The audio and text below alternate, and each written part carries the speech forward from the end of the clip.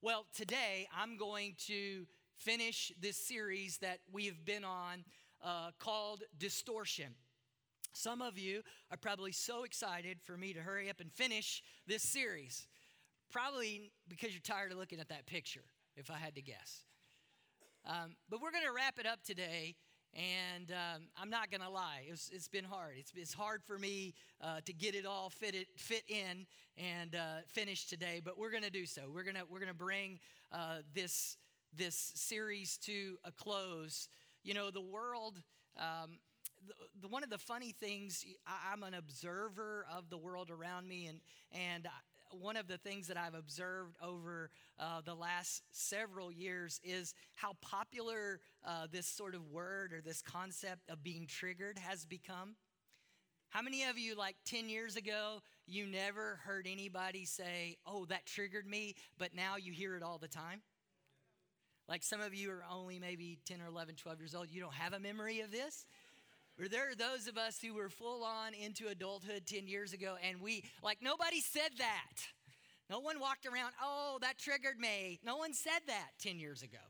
Like no one posted trigger warnings before, "Don't read this." Have you ever been online and before an article or before a post, trigger warning? What does that mean, right?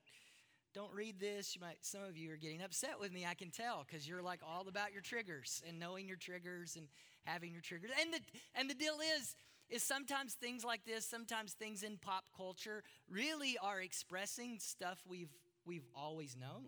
We've always known that there are certain things that set us off, right?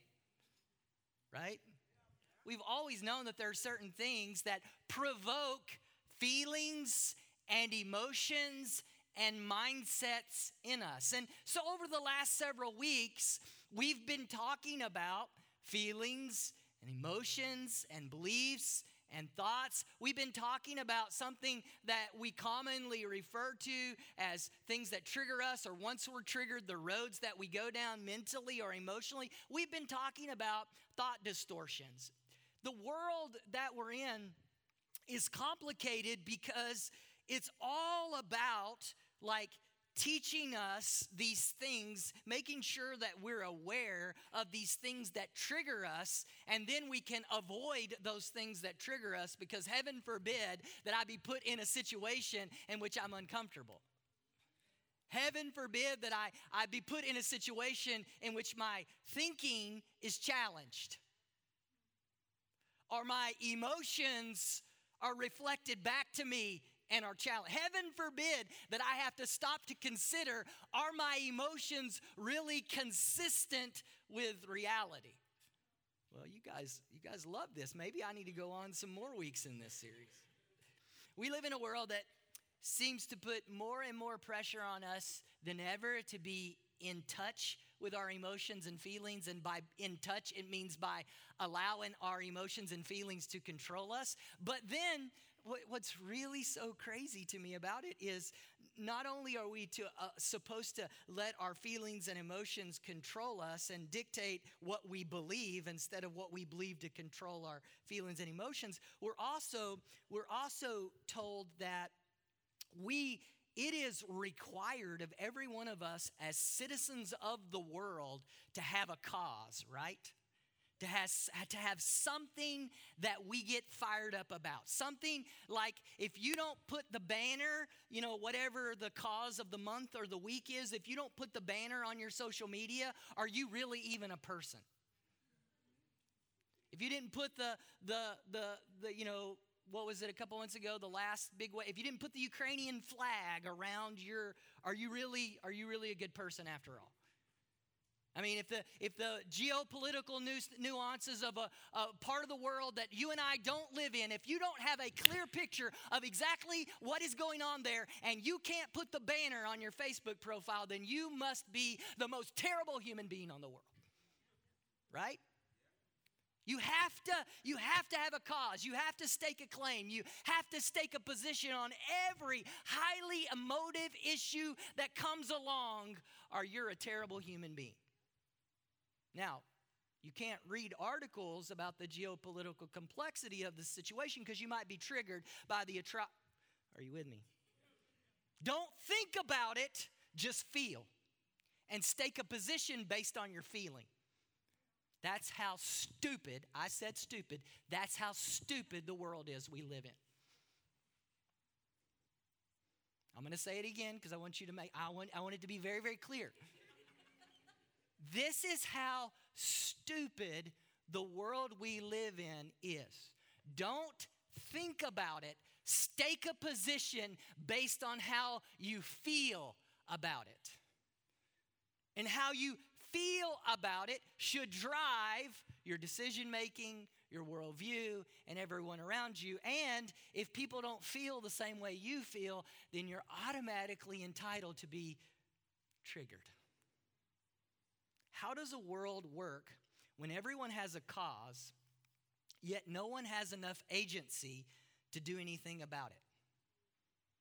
Everyone is supposed to emotively be dialed to level 10, but doesn't have enough agency, capacity to actually think through and reason and interrogate their world to determine whether or not their feelings actually align with reality. One agency is the capability or the ability to act on one's capacity to reason. But we're told don't reason or only consider reasoning that agrees with your emotion. Pastor, I don't get it. What are you saying to us? Do you understand that probably it's fair to say that about 85 to 95% of the internet that you consumed has been created and designed to reinforce what you've already fed it that you think, feel, and like? In other words, most of the news articles that you see appear on your feed are not a reflection of the news that is actually happening. It's a reflection of the algorithm's belief of what news you want to read.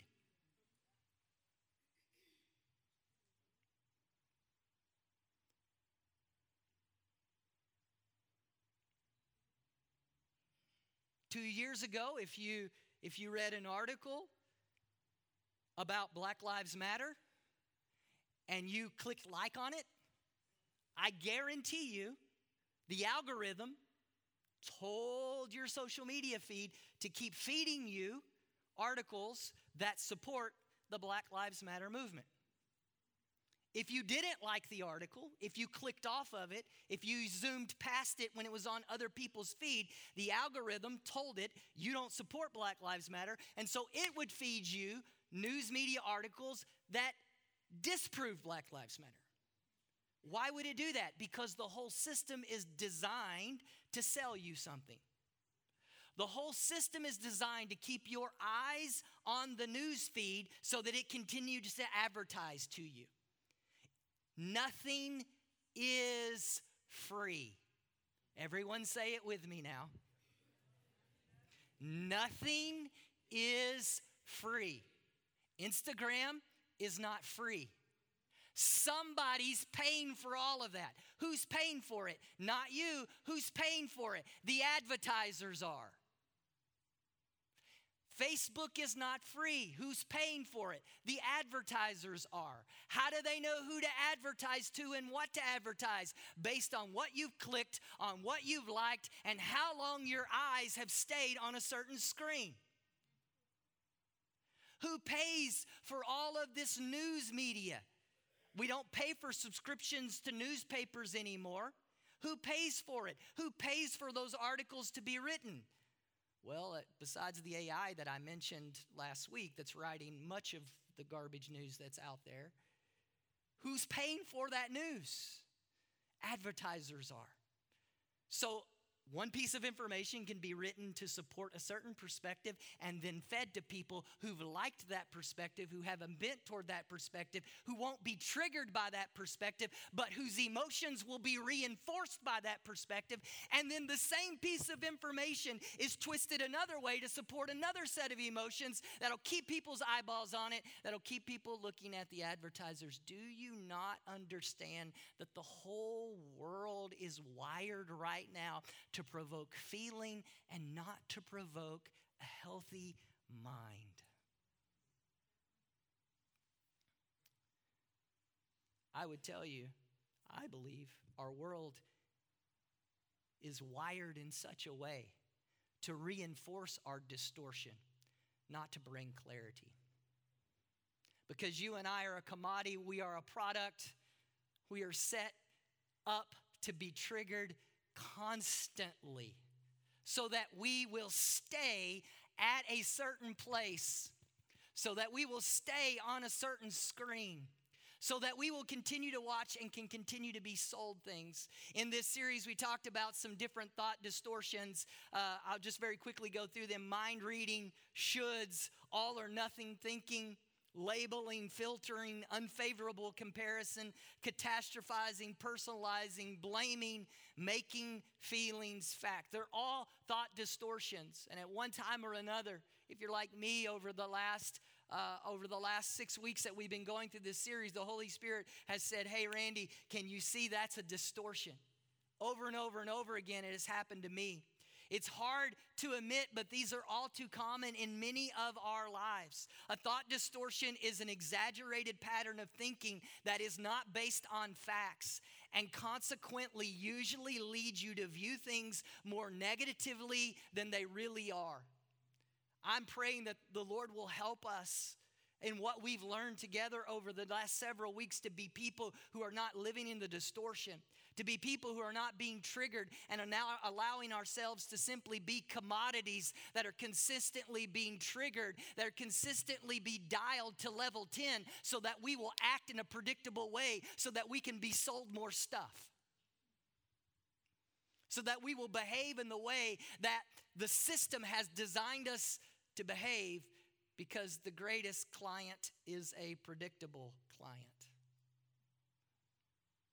Many of us lose the battle in our mind because we fail to recognize the spiritual component of a very real physical battle. This is where we ended last week. It's not just biology, although we've talked a lot about biology and neuroscience in this series. It's not just biology. It's not just about neural pathways. There is a spiritual reality to what goes on around us. We try to rely on our own willpower to overcome distorted thoughts, and it just doesn't work. It's a spiritual battle to think, feel, and believe the truth. Remember, I said that last week. It is a spiritual battle to think, feel, and believe the truth. We dove into Romans chapter 7 and Romans chapter 8 last week. And the reason I talked about it being so hard is because Romans chapter 7 and Romans chapter 8 are this just huge theological area, or this area where Paul is unpacking this massive theological truth about how you and I really are transformed and how we are saved. And as we tried to talk about that last week, I said Paul is trying to teach these people that although the law seemed to make sense because the law was a set of rules, it was a set of parameters whereby you could modify your behavior to get to righteousness, although that seemed to make sense, that the law in and of itself led to condemnation because the law was only a partial truth. Many of us struggle with distortion because we live a life of relying on partial truths. A partial truth never leads to peace, and that's what thought distortions do. Thought distortions takes a piece of reality or a piece of the truth, and it takes us down a road where biologically or neurologically it reinforces over and over and over again that piece of the truth that supports the lie that it's trying to convince us to believe, which is exactly the way our world is working. It takes a part of the truth and then it commodifies us as customers and continues to feed us bits and pieces of information that resemble the truth a little bit, but leads us down the rabbit hole and keeps us there as long as it can so that our eyeballs will see the advertising, so that ultimately someone will pay for our attention so they can sell us something. The people that Paul were writing to had extrapolated from their bits and pieces of the law that they had, that if we keep these rules and if we keep these rituals, if we behave in these right ways, then ultimately we will be right. We will be righteous. And the real complexity of the book of Romans is to try to turn that upside down and say it's not through right behavior that you become righteous people, but it is because righteousness has been given to you as a gift through Jesus Christ, that your soul becomes right, that leads to right thinking, that leads to right behavior. But as human beings, we like it the other way around. We like to earn it, right? We like to do it. We like to earn our salvation. We like to earn our way in the world. Last week, I spent a lot of time trying to explain all of that. And admittedly, thought distortions were simply a portion of what Paul began to uncover as he was teaching this broader theological truth that rescue comes through Jesus Christ alone, not through the law, not through right behavior, but it comes through the righteous work of the sacrifice of Jesus Christ. And then as you move into Romans chapter 8, he's pulling us into this idea of when distortion is cleared, what it's going to look like in our lives is that ultimately we will come to reflect the right behavior of Christ, which was completely selfless. I want you to write this down. It is a detector, if you will, for what is a thought distortion and what is truth. What is from the enemy, what is from God. Romans 7 and 8 teaches us this because it's where Romans 8 ends up. Everything about a thought distortion always causes it to come back to you. It makes everything about you. That's where I started this series 6 weeks ago. A thought distortion makes everything about you. Truth in Christ makes everything about others. Thought distortion always hyperfixates everything on you. Your thoughts, your desires, your needs, your wants, your fleshly satisfaction. Thought clarity or truth that comes through relationship with God that is provided as a work of grace by Jesus Christ will always move you to selflessness, not selfishness. Thought distortion always ends at selfishness. Thought clarity always ends at selflessness.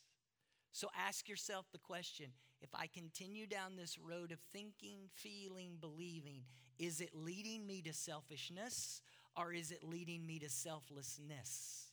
That's what Romans chapter 7, 8 is telling us. Romans chapter 8, we stopped, I think I read 5 and 6, verse 5 and 6 last week. Let's pick up in verses 14 through 17. It says this, for those who are led by the Spirit of God are the children of God.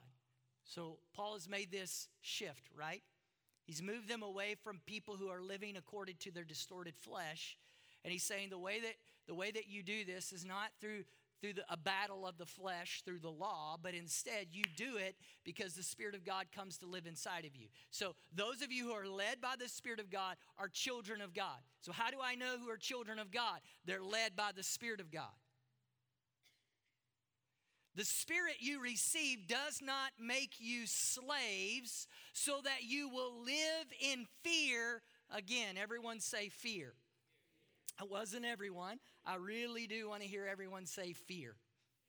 If there's anything that we've known in the last couple of years, if there's anything that's been beaten into us in the last couple of years, if there's anything that we have all been convinced that we must live by, that we must be triggered by, it is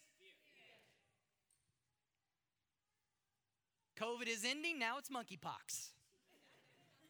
We laugh, but are you not starting to get a little bit suspicious?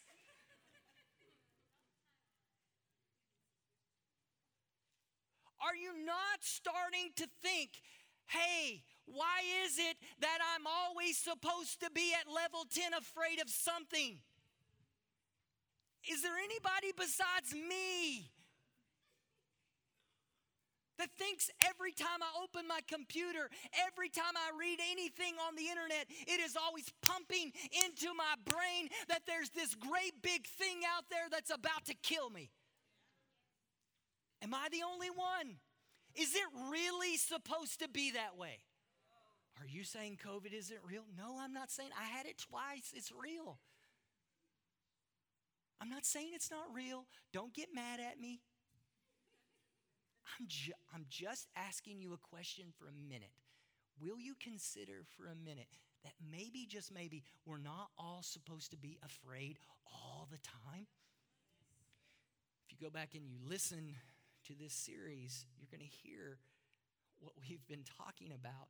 The interesting thing about thought distortions is that thought distortions always keep us in a place that we are under threat, that we are afraid, we are insecure. The Spirit you receive does not make you slaves so that you live in fear again. Rather, the Spirit you receive brought about your adoption to sonship, and by Him we cry, Abba, Father. The Spirit Himself testifies with our spirit. Oh, there's this cooperation going on. There's my spirit, and there is the Spirit, and inside there's this thing going on.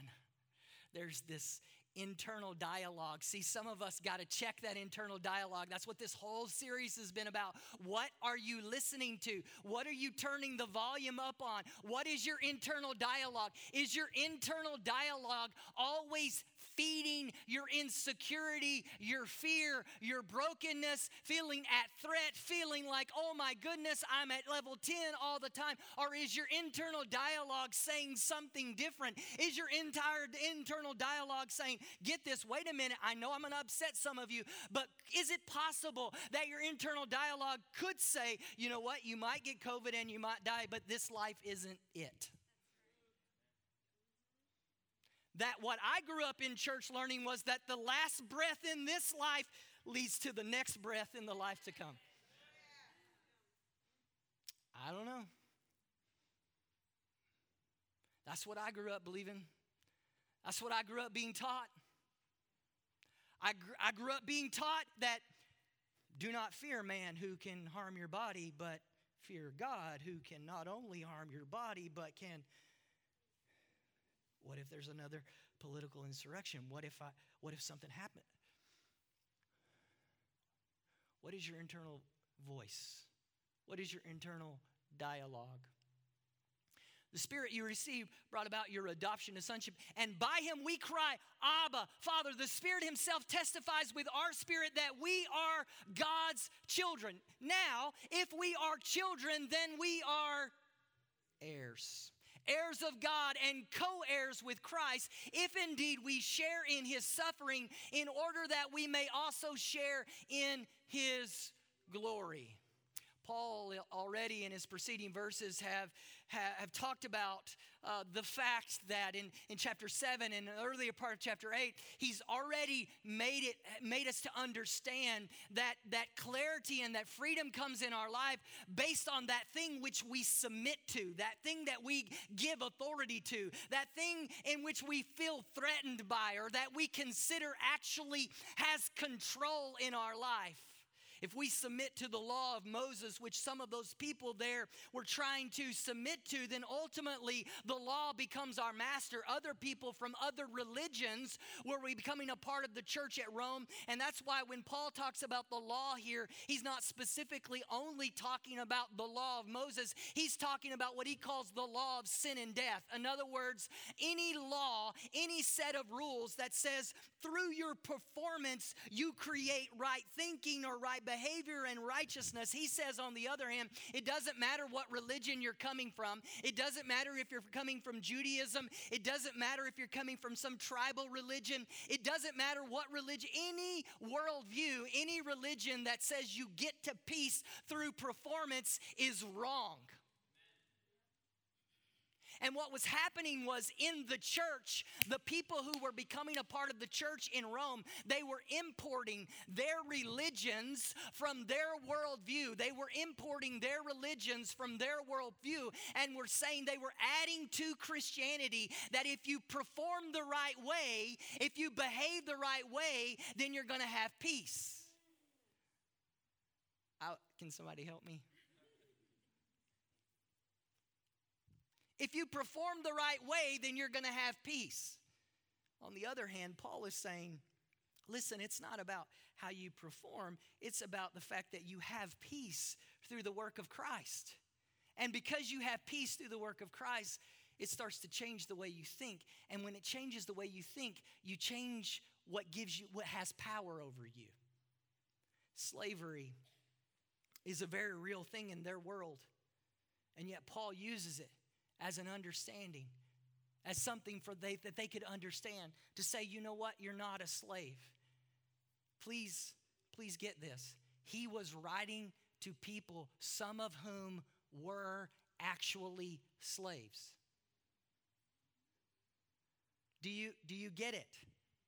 I know some of us feel like slaves to our 9 to 5, but there were people that he were writing to who were actually slaves. A part of the massive controversy of the church, and I know this is going to trigger you, some of you. In the early church, there were people sitting there together, slaves and masters, trying to figure out, how do we be the body of Christ together? Oh no, that didn't happen. It absolutely happened. Read your Bible. There is, in fact, a whole book in the New Testament about a slave and a master and their relationship. Oh, our geopolitical world is just so much more complicated than it was then. Nonsense. He was writing to actual slaves, and he was saying to them, you know what? Because of the work of Christ, you're free. Stop being triggered by your slavery. Stop being triggered by your actual status in life. He's saying, in spite of your actual status, you're really free.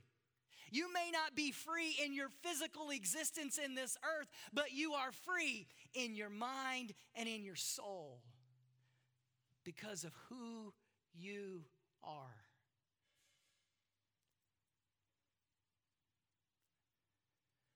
Desiree and I have 4 kids. Some of them are not kids anymore. I guess none of them are really kids. But I've learned a lot through parenting. And one of the things I've learned is so much of what we accept in our life as just the way that it is really is learned behavior. Do you know that thought distortions are actually learned behavior? A child doesn't come out of the womb with a thought distortion. It's created. A child isn't born a slave. No child comes out of the womb and knows it's a slave. The only thing a child is known is the safety and the security of the womb. All a child has ever known when it is born is provision. It's never known anything less than provision. In the womb, provision is automatic. It's never known anything outside of comfort, safety, and security, because in the womb, comfort, safety, and security are automatic. It is only after it exits the womb does it begin to learn about threat and about danger. It is only after it exits the womb does it know about cold and discomfort.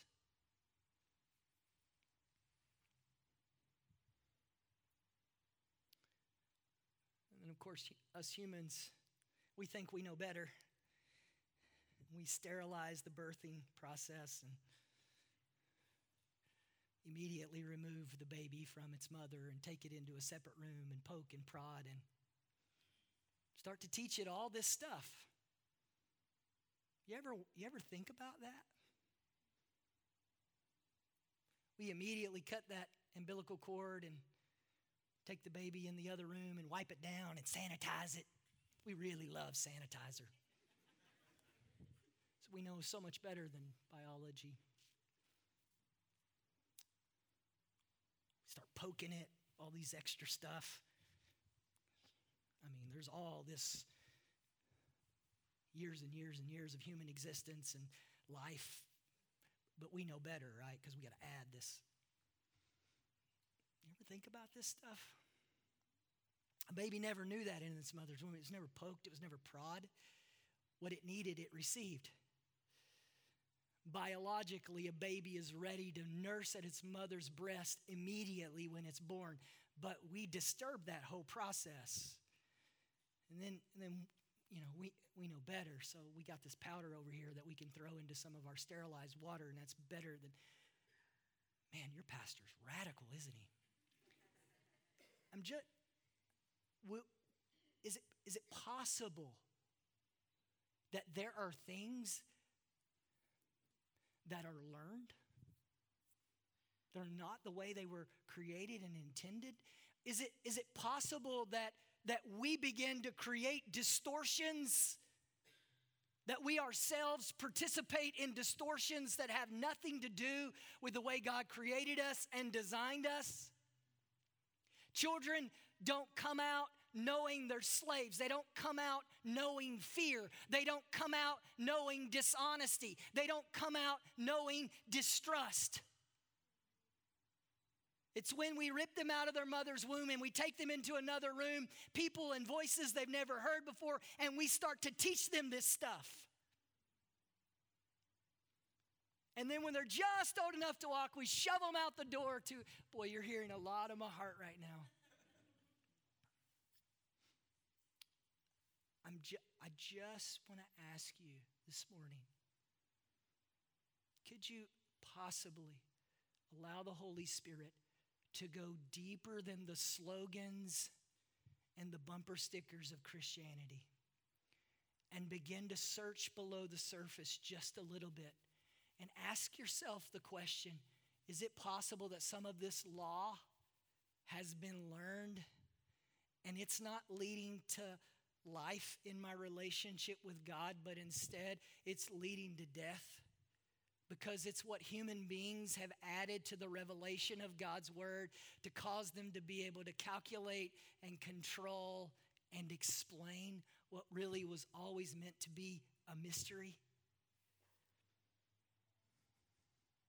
The Holy Spirit, what Paul is teaching us in Romans chapter 8, is that the Holy Spirit adopts us into the family of God, and here's what he does. The Holy Spirit establishes new automatic thoughts in the lives of those who follow Christ.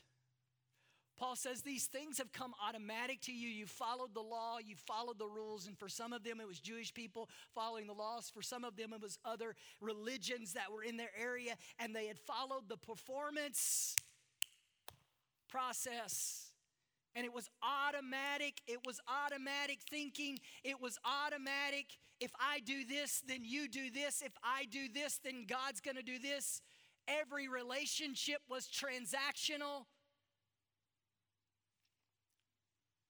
Our world still teaches us that. We don't even know how to love. We believe love is a transaction. Human love has been reduced to sex, and sex is a transaction.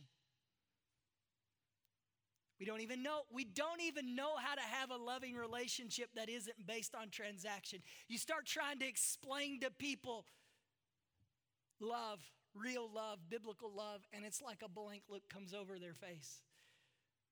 All relationship with God, much less with ourselves, is reduced to a transaction. We're taught to transact with ourselves to control ourselves. Well, I'm going to diet all week long, and then I get to have a cheat day on Saturday. Rather than loving my body and recognizing that discipline gives me long life and health, I've got to make a contract with myself to transact with myself, and then I hashtag self-love on Saturday when I get my little cake or whatever. And then I post it, and then it's fed into your algorithm because you're hashtagging self-love also, which then links to this new protein bar that we're both suckered into buying. Because that's what real self-love is. Guys, that's the network of distortion that we live in, where everything is a transaction and every relationship is a transaction and every moment that we put scrolling on the internet is a transaction. And then we reduce our relationship with our children to a transaction. Well, little Tommy, if you get the right grade, then Daddy will approve of you. If you score the right score on your test, then I'll take you out for ice cream.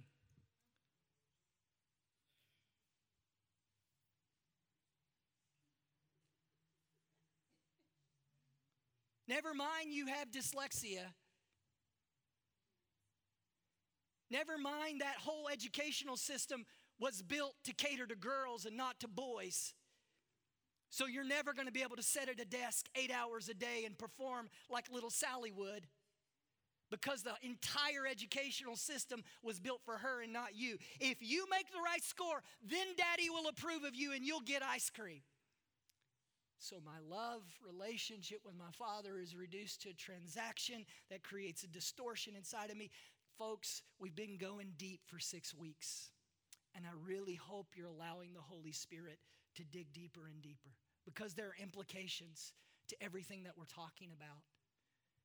They're thought distortions that are shaping our theology, because now what I know about my Father is that my Father gives me ice cream if I perform well in a system that isn't designed for me. And then I go to church and I have to sit there for 2 hours and I have to watch this dude yell at me and I have no idea what he's talking about. But I know that they take up this money halfway through the service, and so if I give that, then maybe I get the Xbox that I want. So my entire theology is distorted based on a performance relationship with a Father that I know I can never make happy, because after all, one day I'm going to grow up and everybody's going to tell me I have daddy issues, and so I'll hire my therapist and I'll figure out that I can't be fixed. So going back to week 2, just give me the medication so that I can be numbed and I don't have to have sober thoughts.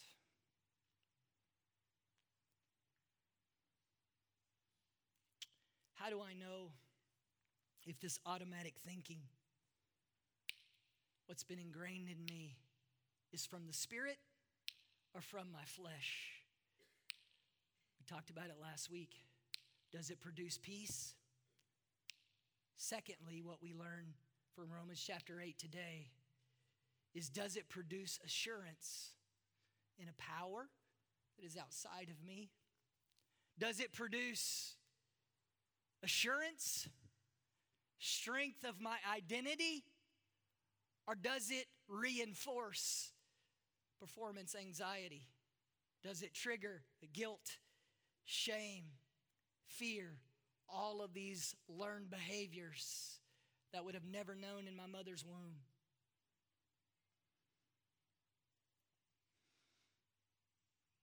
Romans chapter 8, I'm going to read verses 31 through 39, and then I'm going to quickly finish up. It says this: "What then shall we say in response to these things? If God is for us, who can be against us?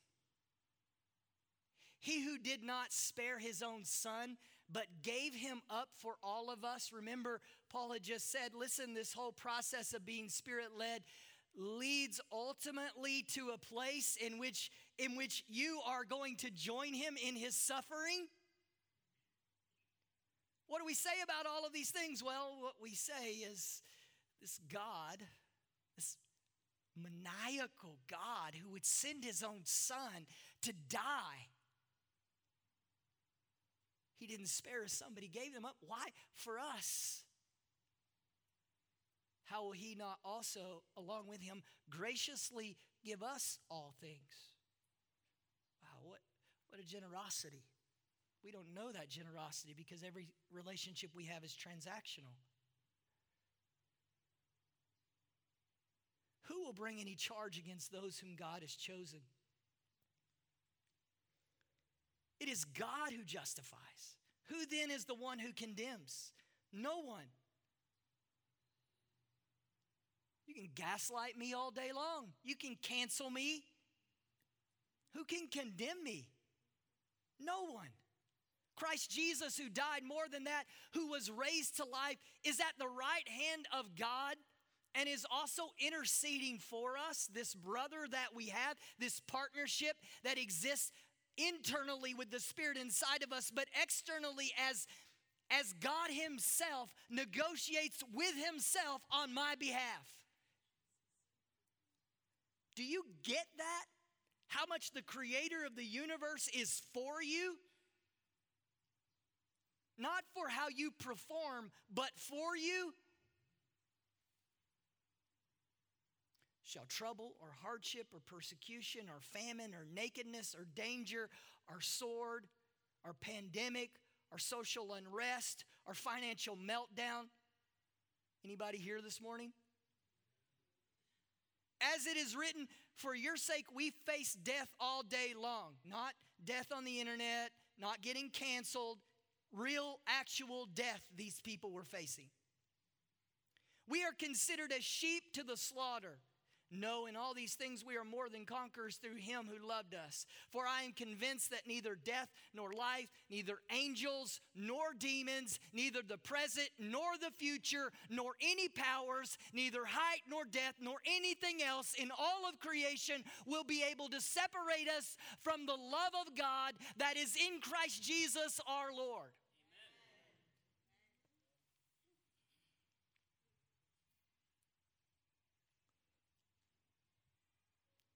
The law